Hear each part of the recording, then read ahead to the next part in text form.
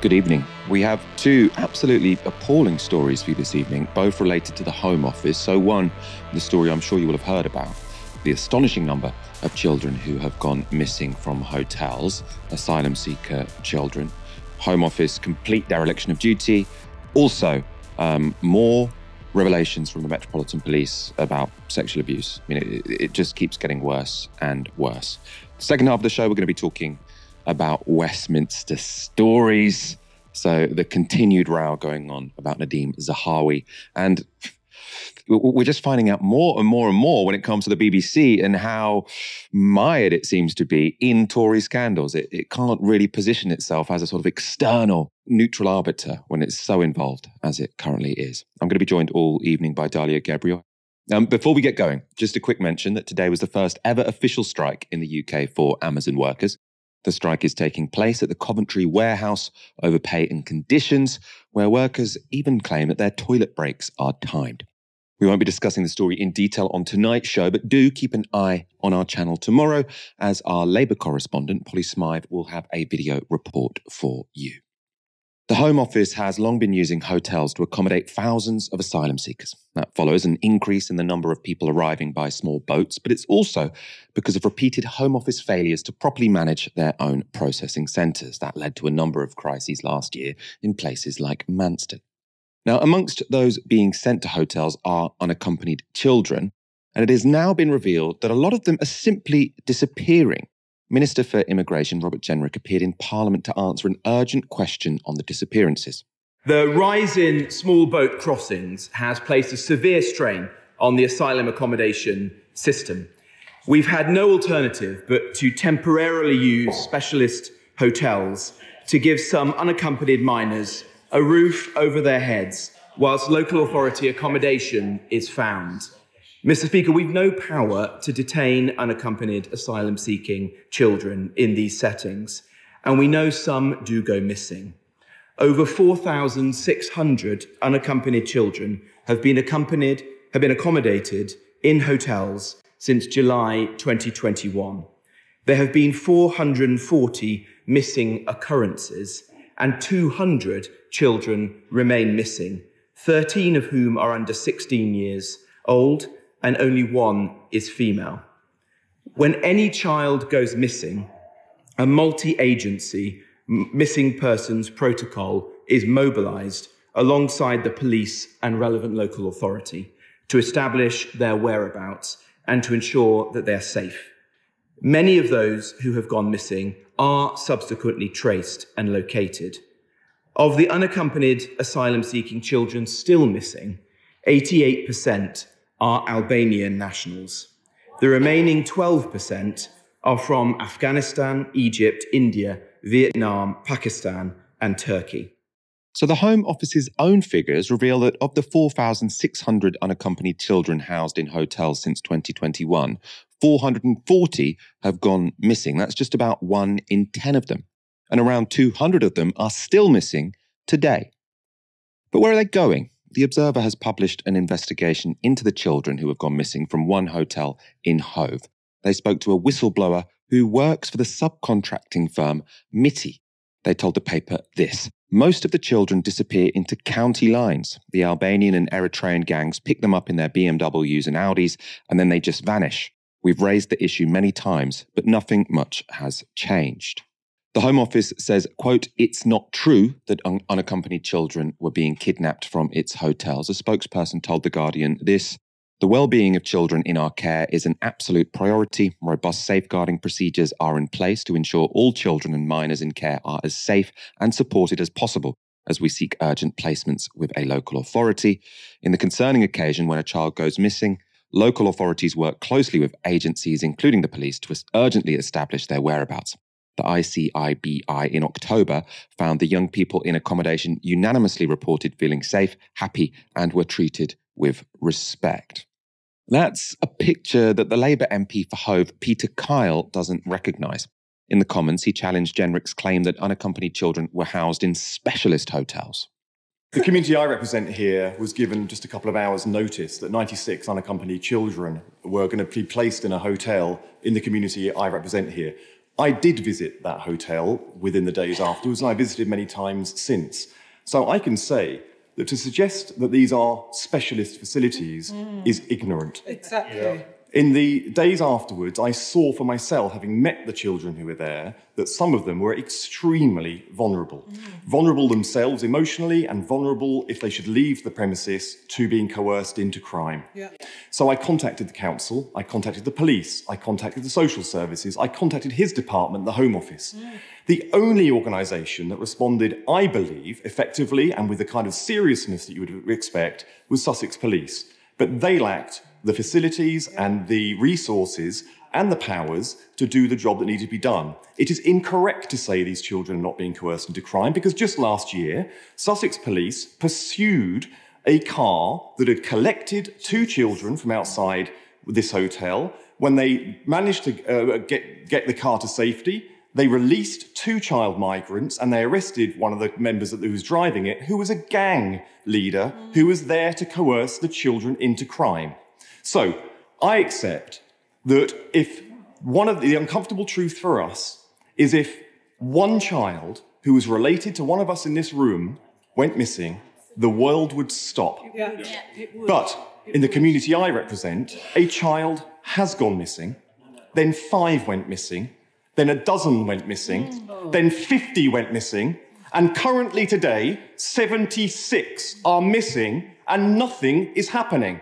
So my question to the Minister is, when I visit the hotel the next time in the coming days, what will be different there than went before? Because if nothing is different, they are going to continue to go missing.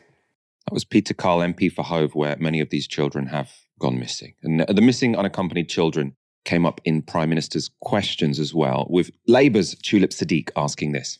As a trustee of the Holocaust Memorial Day Trust, this week I was honoured to hear from Leah Lesser, a Holocaust survivor who came to this country by herself at the age of 8 because her parents believed that the UK was a safe haven for vulnerable children. This week, I also read the government's own statistics, which said that there are 200 asylum-seeking, unaccompanied children who are missing from hotels in the UK. Ministers have admitted that they have no idea about the whereabouts of these children. So could I ask the Prime Minister, does he still think that the UK is a safe haven for vulnerable children?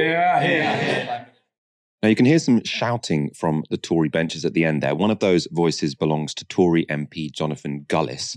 You couldn't quite hear what he was saying, but Peter Carl could. Shortly after that debate, he posted this on social media. Tulip Siddiq asked the Prime Minister about the welfare of 200 unaccompanied migrant children who've gone missing. Tory MP Jonathan Gullis heckles, quote, "Well, they shouldn't have come here illegally." And Peter Carl says, just when you've heard it all, the Tory party find a new low. Earlier today, I spoke to Lou Calvi, a refugee and asylum specialist. I began by asking her how we can know if these missing children have been kidnapped against their will or if they might have voluntarily absconded. We know the asylum system in the UK is brutal. It's incredibly punishing. And the rhetoric that's being whipped up by government currently with deeply punitive measures such as Rwanda, incarceration in detention centres, people being forced to live in real poverty in the asylum system is enough to make a person want to abscond from that system in and of itself. And certainly, these hotels have been around for about 18 months. This is, although gruesome, this is not a surprise to any of the experts or specialists that have been working in this field. We have known for a long time that these risk factors were around particularly unaccompanied children hotels. The bottom line is children shouldn't be placed in hotels. We know this. There are lots of risks attached to it, particularly when you've got the details and the locations of those hotels being released in the public domain. That massively increases the risks of those children at those hotels.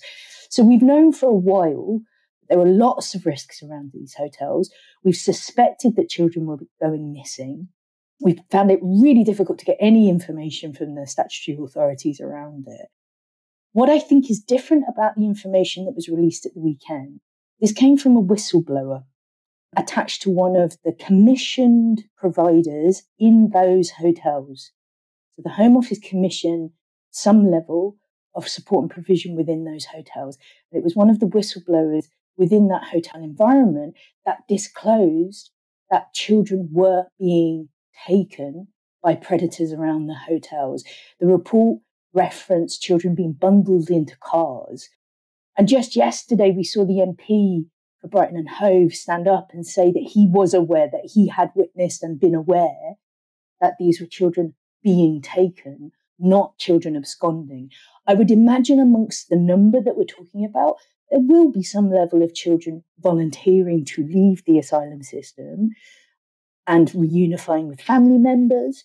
I would imagine that there are some children leaving the asylum system and going into exploitative working practices, working in the black market. And I would imagine that there's a significant number that are being proactively preyed upon by exploiters and traffickers. So I think the truth is somewhere in the middle of all of those factors.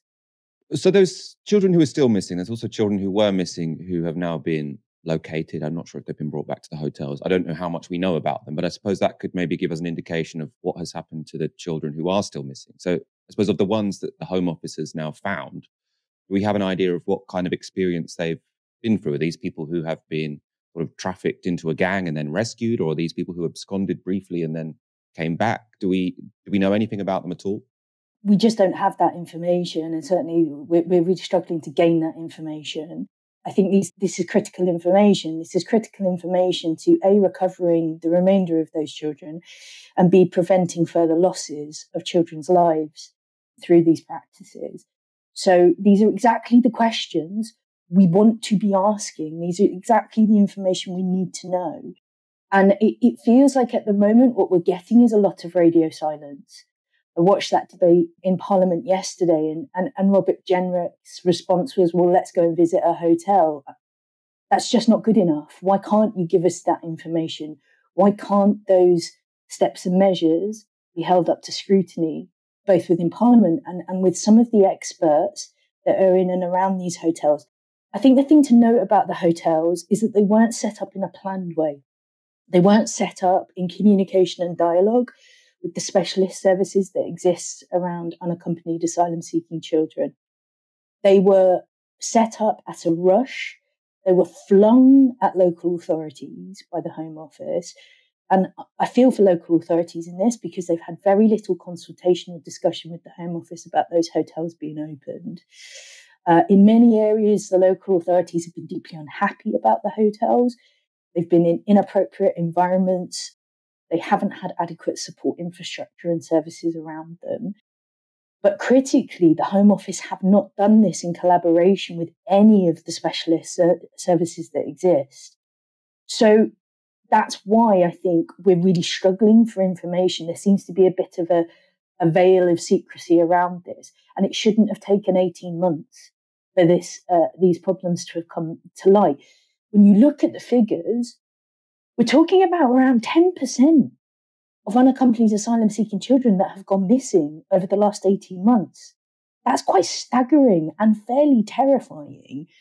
That's not a surprise to the government. That's not a surprise to the Home Office.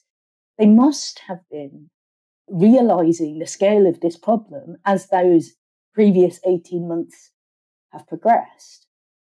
Government figures have been keen and regularly point out that this is 88% of the children who have gone missing are Albanian. I mean, what do you think is the relevance of that statistic that we keep being told? I think from a government perspective, it's relevant to what appears to be a campaign of anti-migrant rhetoric towards Albanian people. We've seen this narrative around Albania take hold of small boat crossings. This narrative that Albanian people that arrive in the UK should be removed immediately to Albania because they can't possibly have a protection need. And so I think they're keen to carry that narrative through to this discussion around missing children.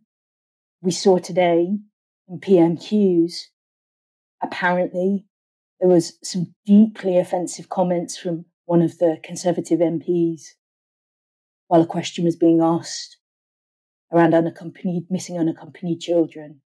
And apparently the reference was that they shouldn't have come here illegally then. So somehow they deserve this. So I think this narrative around the Albanian nationality has become so toxic politically by design that there's real attempts to draw this narrative again across the discussion around missing children. The bottom line is Albania as a country has significant protection factors around it. Albania is one of the top 3 countries, nationalities within the NRM. The NRM is the referral mechanism that the UK has to protect survivors of trafficking. Albania represents one of the top 3 nationalities within the NRM. So that means it's one of the top 3 nationalities of survivors of trafficking in the UK. We know by the government's own guidance, their own country guidance, specifies that Albania has significant protection factors around blood feuds. The GRT community in Albania has significant protection factors, and we know that it's a significant trafficking country. So it's understandable that it would represent a significant nationality group within our protection system. But it's this narrative that it's not a country that has any risks attached to it. And it's just simply untrue. For some people in Albania, they absolutely do need safety in the UK. And we're talking again, whatever nationality we're talking about, these are children that have gone missing due to neglect from our government, place them in precarious situations, knowing that there are risk factors circling around these children. And from what I've seen and heard, there's been very few steps taken to recover these children and prevent further losses. That was Lou Calvi speaking to me earlier today. Moving on to our next story. Earlier this month, serving Metropolitan Police Officer David Carrick was convicted of 49 charges of rape, sexual assault, coercive control, and false imprisonment. And now, a second officer had admitted to a string of sexual offences against children, including grooming young girls. PC Hussein Chahab admitted to 4 counts of sexual activity with a girl aged between 13 and 15, 3 counts of making indecent photographs of a child, and 1 of engaging in sexual communication with a child. He joined the force in 2019. And some of these offences were committed while he was a Safer Schools officer attached to a secondary school in Enfield. The Met have already identified around 1,000 officers who were allowed to stay on in the force even after allegations of sexual or domestic abuse were made against them. And following Chahab's conviction, Metropolitan Police Commissioner Mark Rowley appeared before the London Assembly, where he revealed something even more disturbing. How many are there outside of that 1,000, such as the case we've had today, that you know are going through the justice system that we might see coming out in the coming weeks and months? Looking at this of just the next few weeks ahead, most weeks there's 2 or 3 officers going to court for criminal cases, which tends to be a mix of sort of dishonesty, violence, and sort of violence against women and girls type offences, domestic abuse, sexual offences, etc. So there's probably 2 or 3 a week that are sort of appearing at court. It's hard to know when these cases will come to conclusion because sometimes they leap forward because something that was a court process hearing, all of a sudden someone decides to change and plead to guilty. So exactly when these cases are finalised isn't always clear. But there's a trickle of them, and we're going to be surfacing more, as I said earlier. Of course you are. But there's already 2 or 3 a week you're expecting to come out, which is horrific. Rowley went on to say this: "We haven't applied the same sense of ruthlessness to guarding our own integrity that we routinely apply to confronting criminals, and I'm deeply sorry for that. Lifting the stone and revealing painful truths will not be resolved overnight, and I mustn't pretend it will do, and I hope you understand that can't be done. We have to prepare for more painful stories as we confront the issues that we face." I think the idea that they adopt ruthlessness when they're applying and confronting criminals, I think many people will disagree with, considering, it seems that they don't investigate most crimes anymore for some reason. You'll have to ask a representative of the police why that doesn't happen. Dalia, that was quite shocking, wasn't it? That interventionist essentially saying you can expect for the foreseeable future for there to be 2 or 3 of these cases where you're hearing about a police officer who's convicted some kind of crimes. He's saying some of them might be to do with dishonesty. I suppose that's sort of encapsulates fraud, presumably, but he's saying that many of them will include violence against women, rape, sexual assault, crimes such as those. It seems like it might be a bit never-ending, doesn't it? Yeah, and I think that it is really important in this moment where, you know, we're having this kind of public interrogation into the police to understand that the police haven't woken up one morning and decided to take a good hard look at themselves. You know, the fact that the police are just even slightly being held to account for problems that most people who work in and around criminal justice have been fully aware of and have been trying to make people aware of for a really long time, which is about, you know, the harms that police do to the public. The reason that we're seeing some of that coming into light in this quite shocking, but also very overdue way is because of, you know, organizers and campaigns, often of campaigns run by people who are themselves people who have been harmed by the police or are relatives of those who have been harmed by the police. So people in the throes of grief, often in the throes of trauma, who have campaigned to try and bring light to this, and, you know, who haven't necessarily had a lot of support from the rest of the progressive movements. And so I think, you know, just to kind of like take a bird's eye view on this, it's important in moments like this to see like, oh, like this is actually like how change happens, right? Change happens not by triangulating what already exists, but by actually trying to push beyond what we already have. And that often makes you unpopular. It often makes you, you know, politically stigmatized, but that's actually how we got here. So I think it's really important to not just look at this as like, oh my God, the police are suddenly waking up to all these problems. They've known that these problems have existed. Campaigning groups have tried to bring attention and accountability. It's just that we had to reach that critical mass to actually push this into the public sphere. And now they don't have a choice.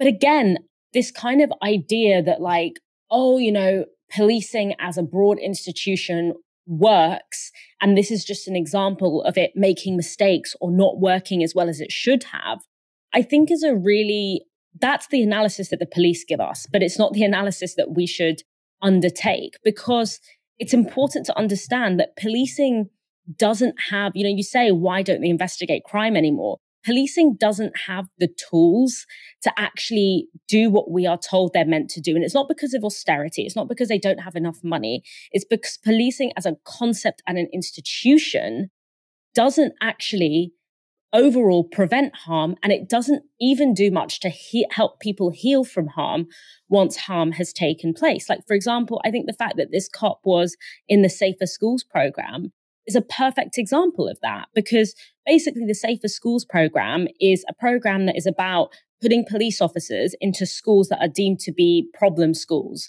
right? So obviously this is largely schools with a lot of working class kids and disproportionately with Black and minority ethnic kids. And there's this idea that, you know, these schools have a problem with drugs, they have a problem with violence, they have a problem with crime.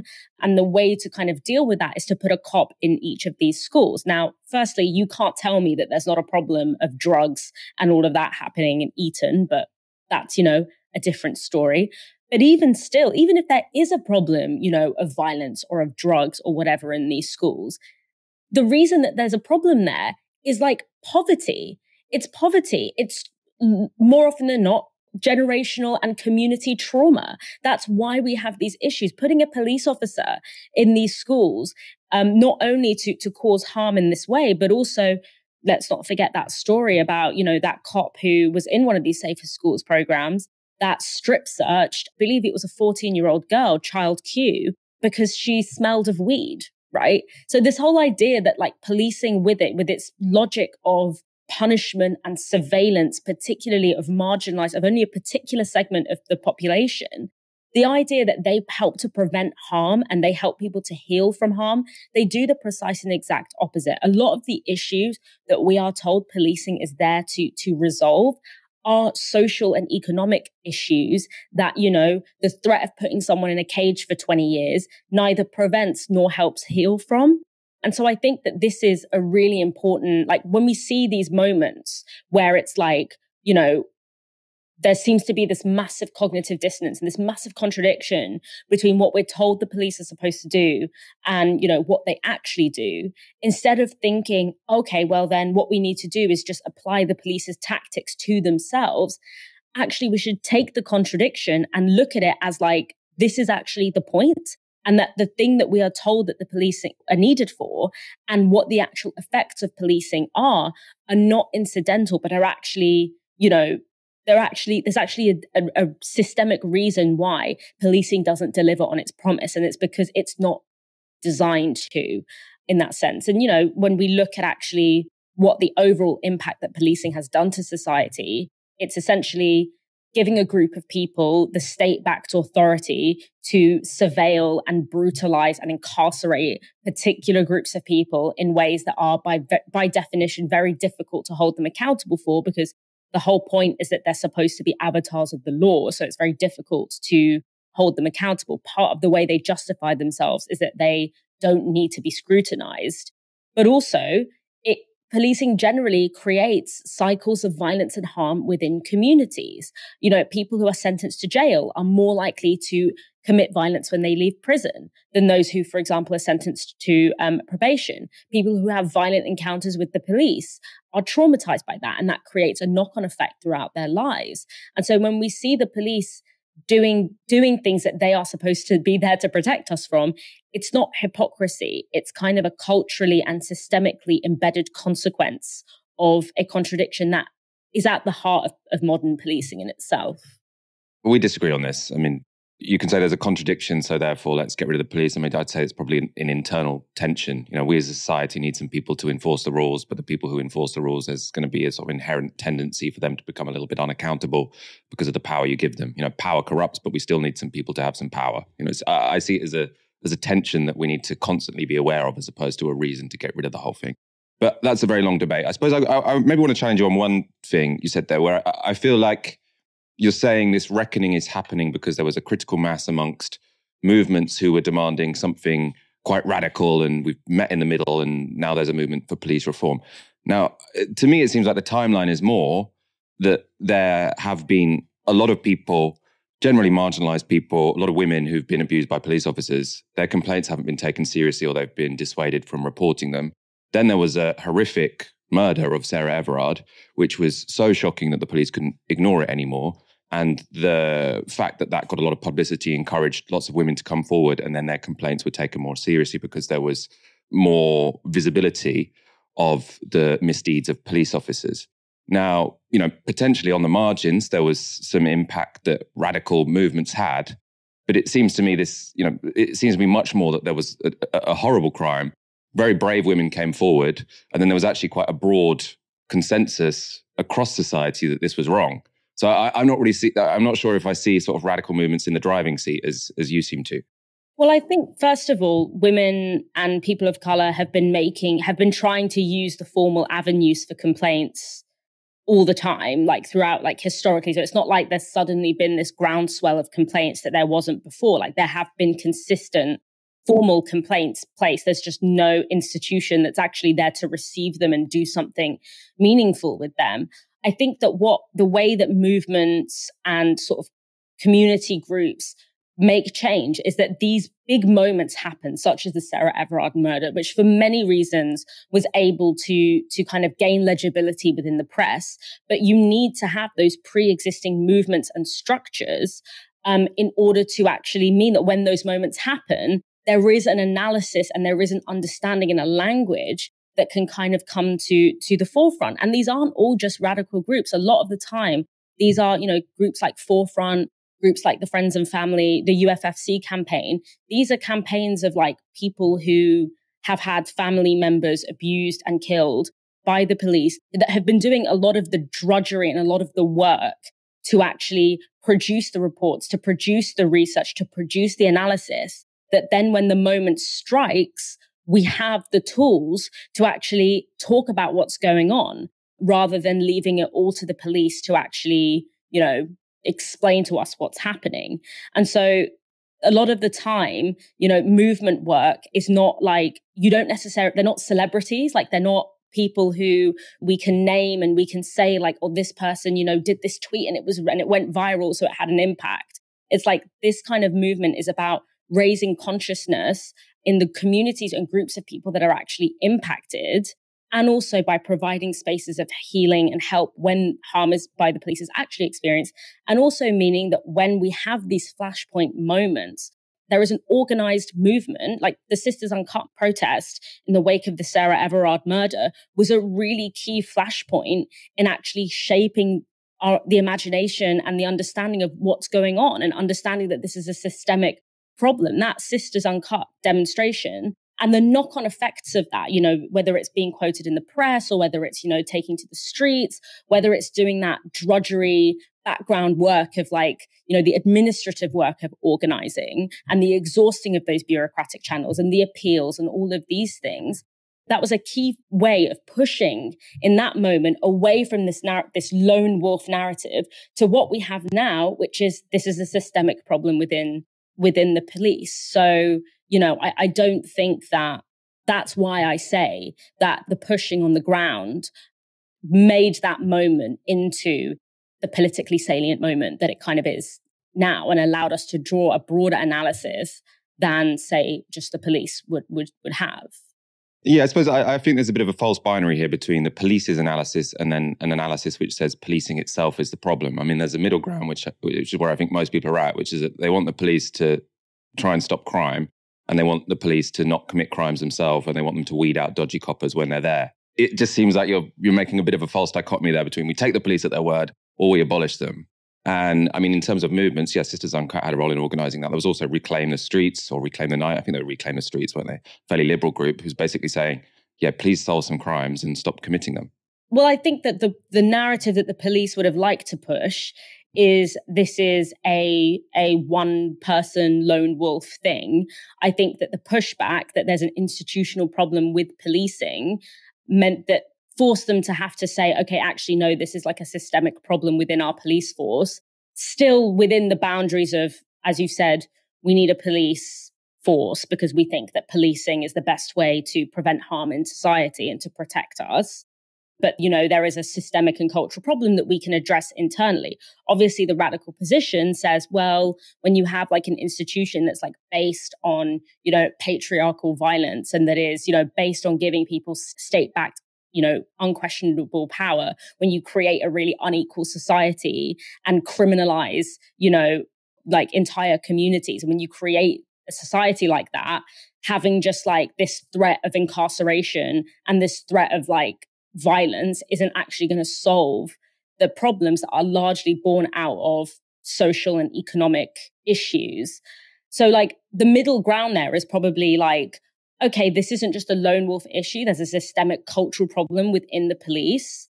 But even that is a win because it's a step beyond the lone wolf narrative, which was what the Met Police had originally come out with. Like the original sort of like language that was used was around, this was a guy, he was, he wasn't on the beat. He wasn't like, he was off duty. There was this real attempt to kind of distance themselves. That was the narrative in the early stages.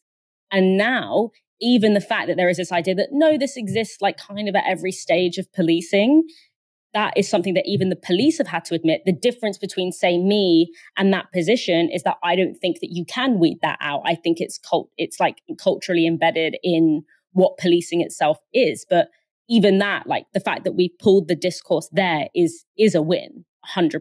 Like, and the recognition that there is a cultural problem, a systemic problem within policing. It's just the question of whether you can get rid of that without getting rid of the policing. That's the thing that, we haven't got to yet. But I would still say that was a win for the movements that are organizing around the police. Let's go straight to our next story. Rishi Sunak had a difficult PMQs this week. That's because everyone knows his party chair avoided paying millions of pounds in tax, and Sunak still hasn't sacked him. Does the Prime Minister agree that any politician who seeks to avoid the taxes they owe in this country is not fit to be in charge of taxpayer money?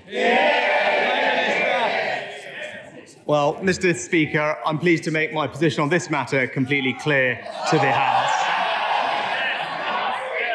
the issues in question occurred before I was Prime Minister. With regard to the appointment of the Minister without portfolio, the usual appointments process was followed.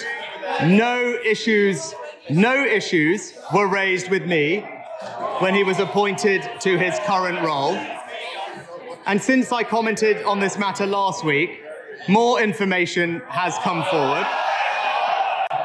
And that is why I have asked the independent advisor to look into the matter. Now, I obviously can't prejudge the outcome of that, but it is right that we fully investigate this matter and establish all the facts. No one told me the guy who I made chair had avoided millions of tax. How can you expect me to have done anything about it? Well, if no one told you, maybe that's the problem. And maybe he should have told you, because Nadeem Zahawi knew about it, right? Nadeem Zahawi has known about it ever since he was Chancellor, because we know that's when he came to this agreement to pay back the money to HMRC, including the penalty. So normally when you hire someone to a significant role in politics, you're going to sit them down and saying, is there anything I should know, by the way? I'm giving you a very high-profile job here, so there will be people, raking through your personal details. Is there a scandal that's about to come out? And if Nadeem Zahawi said, no, everything's completely fine, then he was lying. If he knew that he had paid a multi-million-pound bill to HMRC while he was Chancellor. So that, to me, would be probably reason alone to sack the guy. It all came across as incredibly weak from the Prime Minister. Let's see what Starmer came back with. He avoided the question. I think anybody watching would think it's fairly obvious that someone who seeks to avoid tax can't also be in charge of tax. Yet, for some reason, the Prime Minister can't bring himself to say that or even acknowledge the question. Now, last week, the Prime Minister told this House that the chair of the Tory party had addressed his tax affairs in full and there was nothing to add. This week, after days of public pressure, the Prime Minister now says there are serious questions to answer. What changed? Prime Minister. Mr. Speaker, I know he reads from these prepared sheets, but he should listen to what I actually say.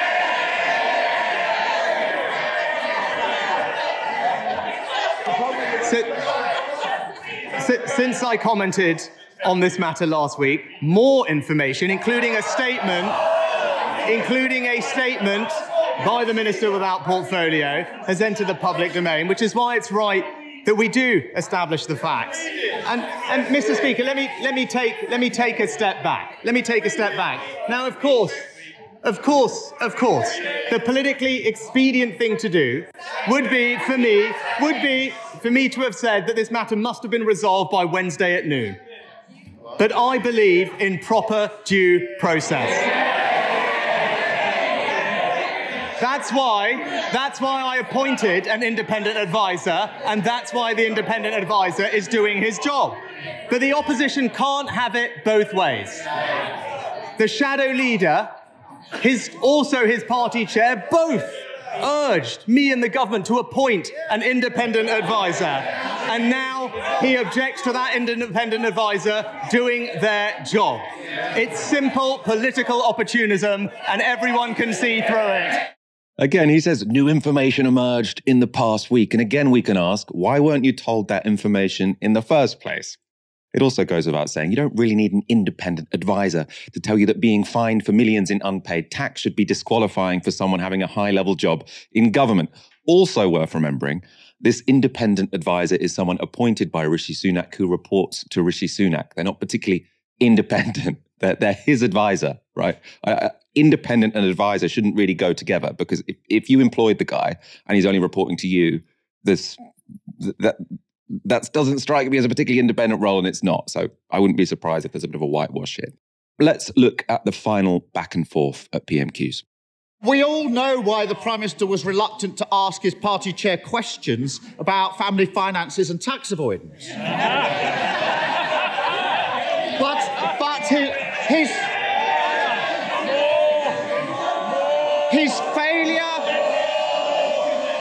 his failure to sack him when the whole country can see what's going on shows how hopelessly weak he is. A Prime Minister overseeing chaos, overwhelmed at every turn. He can't say when ambulances will get to heart attack victims again. He can't say when the prison system will keep streets safe again. He can't even deal with tax avoiders in his own cabinet. Is he starting to wonder if this job is just too big for him?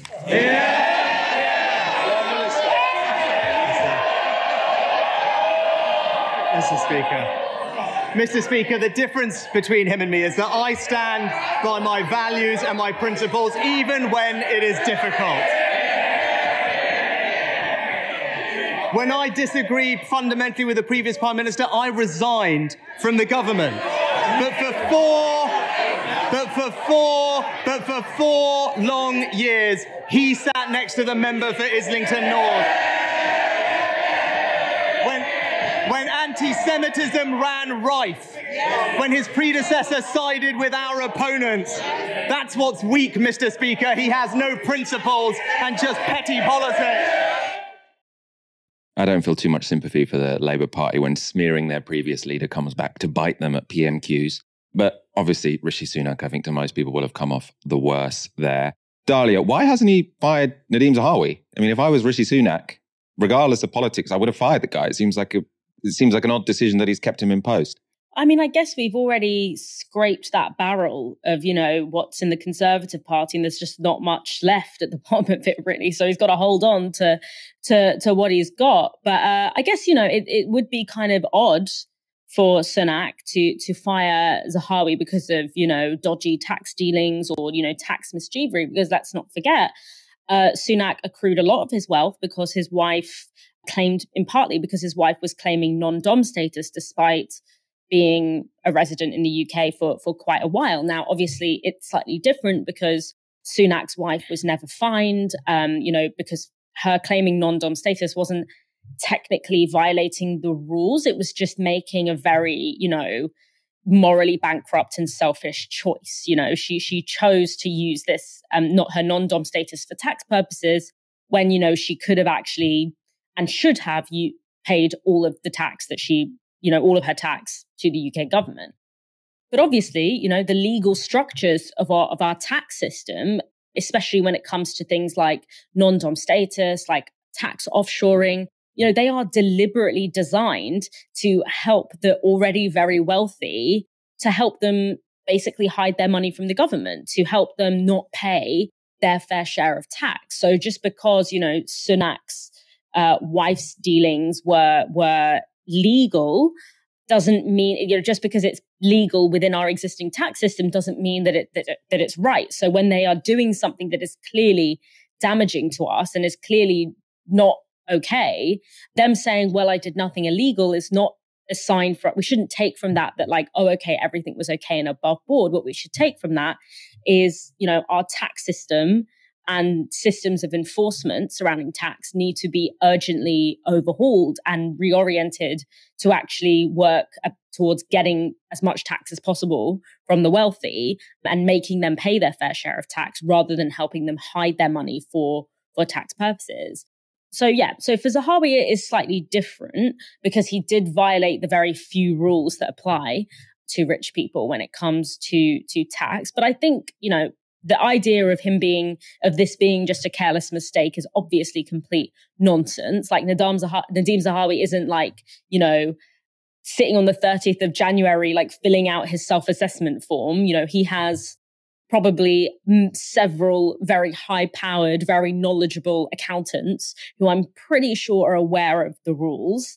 What I think might have happened, allegedly, obviously I don't want to get in trouble here, but a trick that a lot of rich people often use is to create layers and layers of bureaucracy and complexity through this kind of network of, shell companies and offshore companies, so that it becomes very difficult for the state to prove wrongdoing and to kind of wade through all of this very complex stuff that they've kind of built around their money. And in the case of most rich people, it works out for them because they're able to kind of fly under the radar. It's too expensive, it's too laborious, it's too difficult to kind of get to the root of where their money is because of this kind of structure that they've created around it. And so more often than not, they kind of get away with it. What might have happened here, allegedly, we don't know, of course, is that when you become a high-level government minister, it becomes a little bit more difficult to fly under the radar because suddenly people are very interested in what's going on. So I think in this case, maybe he flew a little close to the sun, but this is how rich people hold on to their wealth. This is why we live in such an unequal society, because our systems, which are supposed to be about pooling resources so that everyone has a basic standard of living, have been chipped away at so much that now they are more heavily designed. More resources are put towards helping rich people hold on to their wealth and keep it away from that public purse.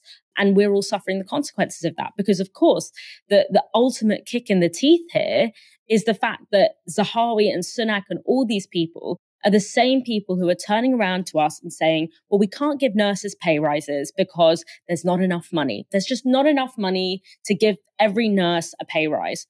Well, maybe if you and your classmates, paid some of your tax, then maybe there would be enough money to give nurses a pay rise. So, I mean, it's just disgusting all through and through. And I guess for Sunak, it's how can I fire someone who's done something that's not that far away from what me and everyone else in my position, in my kind of class position is kind of getting up to, even though there are differences in the technicality of how wrong each of them were by the rules. But ultimately, both of them are doing the same thing, which is unfairly withholding tax from the public who are entitled to that tax because we create their wealth.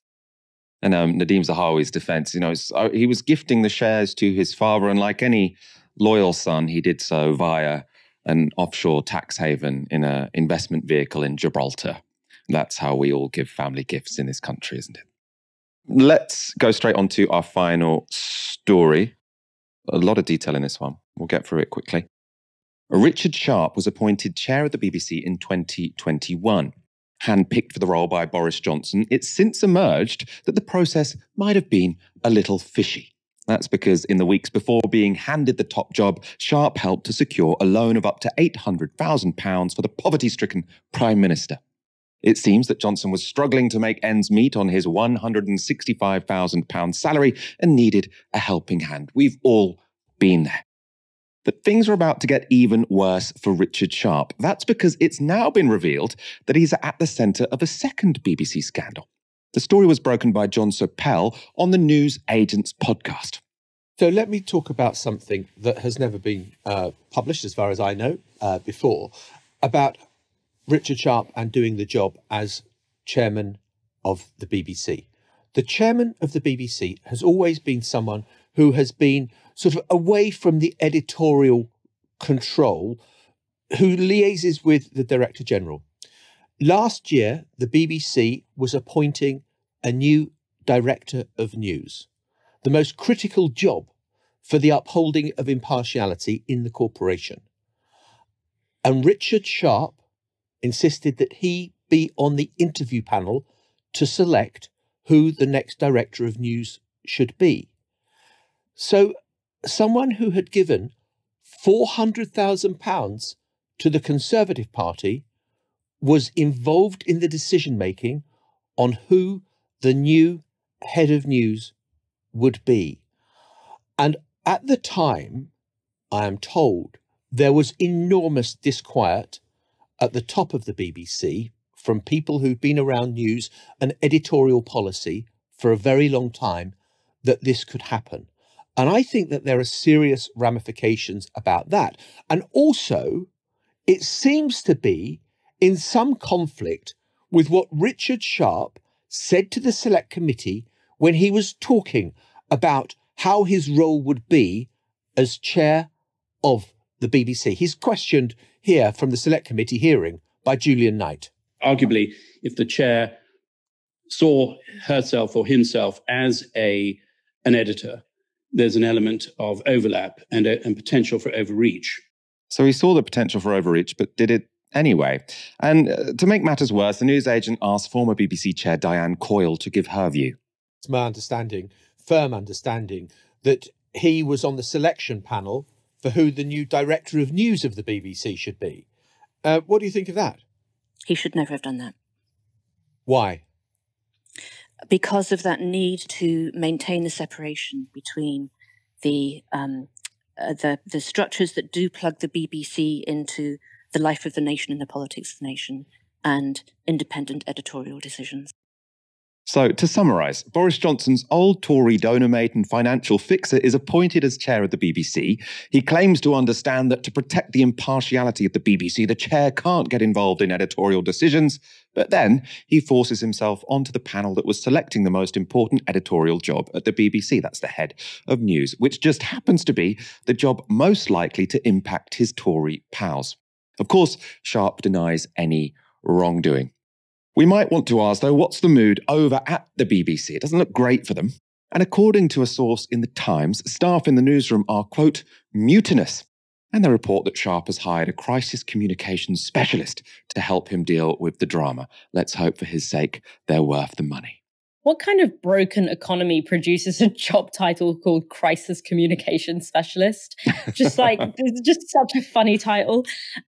But yeah, I mean, this is a really kind of difficult one that brings up a lot of things that I find when talking about the BBC and the kind of direction that the BBC is going in. Because obviously this is like an incredibly explicit and problematic and worrying violation of what we are told the BBC is there to do. And this kind of separation of structures in order to maintain this idea of like rigor and integrity and obviously that magic word, impartiality.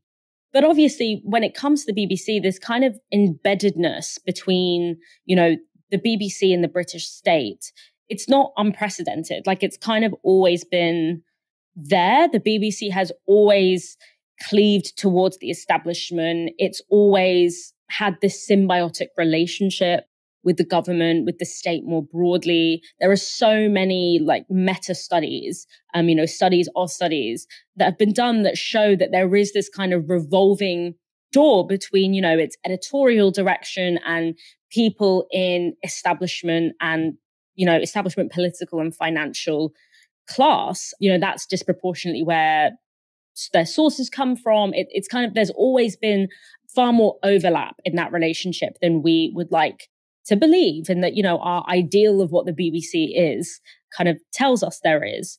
And essentially that the impartiality thing is in many ways a self-serving kind of myth. It doesn't really exist. I'm not sure it can really exist in an institution like the BBC, which is a state broadcaster. And this is, again, a really extreme example of a kind of contradiction that has always existed within the BBC, to have someone that closely connected to a prime minister, basically quid pro quo, being handed this really influential role in the BBC, and then to not only hold that role, but to actually extend the reach of that role beyond what it already had been. Because whilst we can acknowledge all of the problems that have historically existed in the BBC, and that this idea that, they really have the capacity to truly hold, speak truth to power and to have impartiality when they are part of the state and they have this shared connection with so many establishment figures, at the same time, obviously, the marketization of the BBC that has been happening in the past 15 years has made this problem significantly worse. It's made the sort of small c and big C conservativeness, the conservative character of the BBC, even more intense. It's made it even harder for the odd, genuinely critical and creative media content and political journalism to kind of squeeze through the cracks in the way that historically it's been able to. So despite that historic problem and that kind of that ongoing frustration that progressives will have with the BBC, there is still a sense that we're losing something, and that there is that throwing our hands up and handing it wholesale over to market forces and to such explicit government corruption is this really deep loss. And I think it becomes then really difficult to, okay, well, how do we cultivate? It's not like the NHS, which at one point actually did what it was meant to do and genuinely, was provided an essential service to people. The BBC has always had this problem of cleaving towards the establishment and not being completely transparent in the overlaps between it, both in terms of its cultural and social makeup, but also in terms of its financial makeup and the forces that it's supposed to hold to account. So at least it's difficult to kind of cultivate a desire and a campaign, as it were, to protect that. But then at the same time, the fact that we're losing the tiny shred of what the BBC was, that tiny shred that was really useful, that did give us things like, Ways of Seeing by John Berger and all of these amazing critical and political imagination and things that really expanded our political imagination. There's a kind of tension there, and it really feels like something really profound is being lost. And that's incredibly, incredibly sad. Your talk of contradictions there reminds me of a conversation we had on a previous story. So I agree there is an internal tension with the BBC. You've got a public sector broadcaster, which is inherently, I think, always going to have a tendency to be a little bit too cozy to the state, to not be completely independent of government. At the same time, we don't want to get rid of it because the alternative is worse, which is giving power just purely to corporations. So we recognize there is this internal tension, but the response isn't to get rid of the whole damn thing. Now, I suppose my approach to policing is somewhat similar. You've got this internal tension.